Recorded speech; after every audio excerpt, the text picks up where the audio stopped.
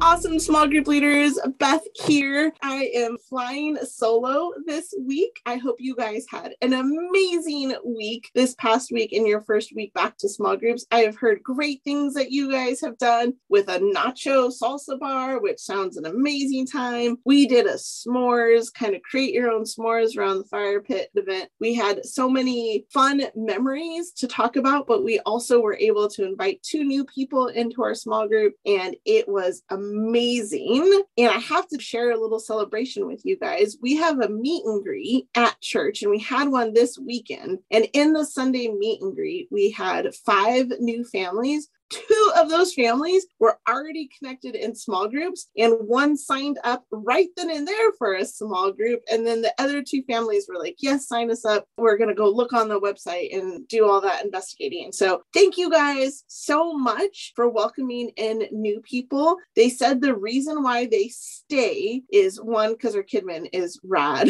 but also because everyone at Crosspoint is so welcoming and so inviting. And so you guys are doing a great job caring for the new people that God brings into Crosspoint. So I can't even say how stoked I am for that. We have a couple of announcements. One of those is winter camp. I think they have a few open spots for student ministries. And so make sure you encourage the people in your small group. If they have students to sign up, it is a lifetime adventure. Lifetime changes are made there. It's so much fun. So make sure you're encouraging people in your small group to sign up. And then, hello! Where the ladies at? We have women's retreat is coming up. And so if you have ladies in your small group, which you all do, right? Make sure that you invite them to this event. It is going to be just so cool to be able to have the women gather together in community once again. And then also there's a men's breakfast that is coming up this weekend. So we have something for the ladies. We have something for the men. It's really awesome to hear. I was talking with Grant Bell. He's talking about how excited he is for the men's ministry's kind of new launch with their new logo and all of this fun stuff. So make sure you invite your men to join you, small group leader, into the men's breakfast. And then small group leader female, you will invite them to join you at women's retreat. That would be so cool for you guys to just be able to have that community together. I know last year, most of my small group went and we got to hang out together, and it was so fun for me. So just something for you guys as a way to bond and be tightly knit in your small group.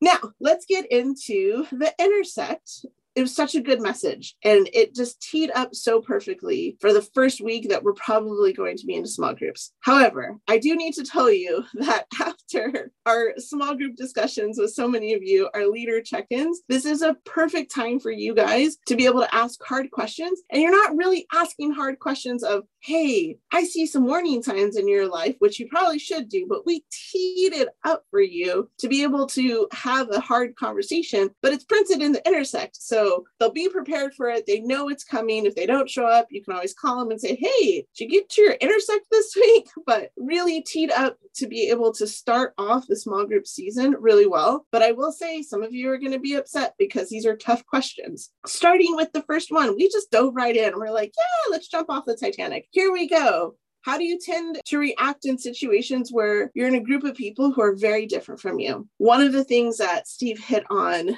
is that the first church was all kinds of people discovering and following Jesus. I mean, from all walks, all nationalities, just very, very different from one another. And yet they were able to be successful in how they pursued people and the gospel. But they were only able to do that by checking their hearts and putting God first. And so this is a great question of, hey, we're in small group and we have all kinds of people in our small group, some sitting across from you that you may have very, very different beliefs in how you raise your children, how you do marriage, how you do being single, how you vote, all of those different things. But yet we can be in a group together and still honor God really, really well. And this is how we're going to do it. And we're going to fight up against the enemy and really check our hearts. And I want want you to not skip that first question, because that's a good temperature check, pulse check of how people are feeling at the beginning of the night. And then it's kind of like a choose your own adventure from there. If they're ready to just jump in and get it, but if there's some anxiety or hesitations, to really be able to speak into that and listen and have empathy, but also push a little bit of,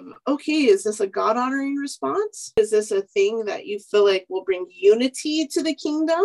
Or is this something that's going to cause divisiveness in the kingdom for how you tend to react? So it's a great first question. Oh, also, if any of you guys call me Barney or Barnalina, we'll have a talk about it later. But yeah, don't do that. That's not nice. All right. Question number 2, how is the community around you loved and cared for you, and how do they frustrate you? It's the first week of small groups, and so probably not a lot of care going on, but also you want to be able to push into how did you respond to that? The reason why we ask how you respond to people loving on you is because for some people, it's really weird and they don't like it. As much love as I give for other people, when someone says, I'm going to do something nice for you, I'm like, oh, why? Don't do that. I don't take people caring for me really well, which, super fun for my husband. But it's just one of those things that it's hard for me when people love on me. But then also this is going to be good for you guys when they say nobody cared for me and nobody frustrated me. Like I have nothing. And then it's, all right, nobody cared for you. Nobody texted you. Nobody called you. No one prayed for you. No one said hi to you, being able to mind the temperature control of the room of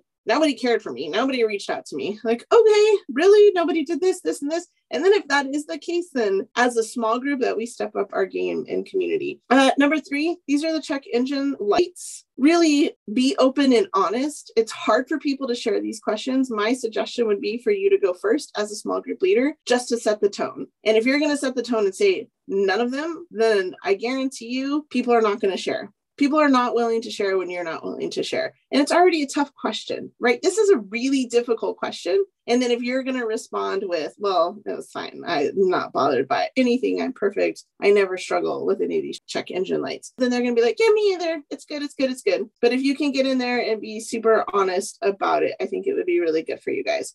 Okay, next one is, what do the following verses tell us about how we should behave in community? And so the first one, we try to go in order. This will really help you be able to answer the questions. And so don't bounce around or ping pong here, but do all of the verses, because it's going to set you up then, because then your follow-up questions from that going to be, well, how would you respond to that? Or how does that make you feel when Paul's saying this is how we should respond as Christians? Because there's some things in there where it's like, I don't want to forgive. I don't want to do these things because it's hard. But the important reason why we're doing this is, yes, for community, but we're doing this because the better we're able to respond to one another, the more unity we have and deeper community we have, the better we are going to be able to have transformational relationships with one another, where we feel safe enough to talk back, push back, talk about things that are hurtful and painful. And so then there's growth, and the Holy Spirit can come in and start to transform, and our relationships grow deeper. But what happens when your relationships grow deeper with one another is you start to become outward focused, because you're stronger looking out at people because you guys are healthy together. And so finding a way for you guys to be healthy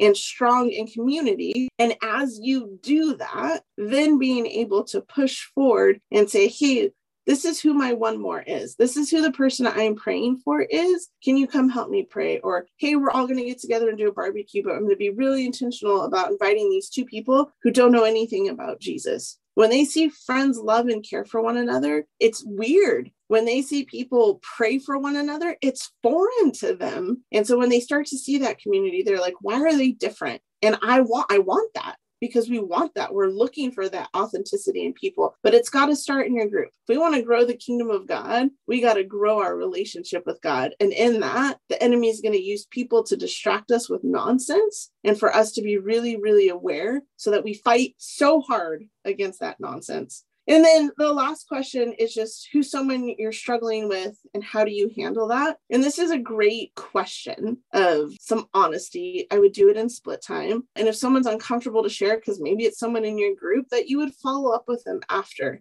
But then one of the things I think we as Intersect writers had a missed opportunity. And so I would love for you guys in your small groups to pull up some scripture ahead of time and say, all right, let's read this scripture together as our prayer tonight. And that our prayer isn't going to be something that is foreign. It's not going to be something where we're nervous and we don't know how to pray, but we're going to use this prayer as a way to really talk to God. And for those that are a little bit uncomfortable, to pray. And I don't know why. I feel like maybe 1 Corinthians 13, when we talk about love, and if you would come in and start with verse 4 of God, help my love to be patient and kind. Help my love to not be jealous or boastful or proud or rude. God, help me to not be irritable, right? Help me, God, to not have record of being wronged. Help me to rejoice when truth wins out. Help me to not give up, right?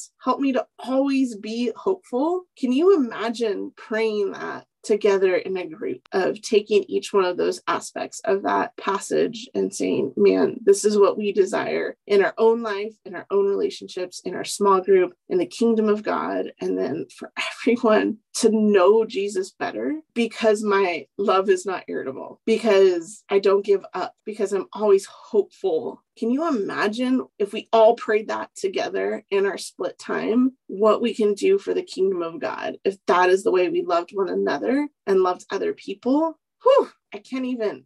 Collective prayers. So that's my challenge to you guys. Kristen's going to put it in the email. She'll put it in the leader cheat sheet. Maybe today, right now, as you're listening to this, this is the way you pray. This is the way you pray for that person that I put in your small group that you didn't want me to. This is the way you pray for me. This is the way we pray for people in our community that don't know Jesus, that have really hurt us. This is the way we pray for our in-laws. This is the way we pray for our enemies, that we would love in a way that made a difference. That's my challenge to you guys. Happy second week of small group. Please text us. Let us know how you guys are doing. I am so incredibly grateful for you guys. Thank you. Bye.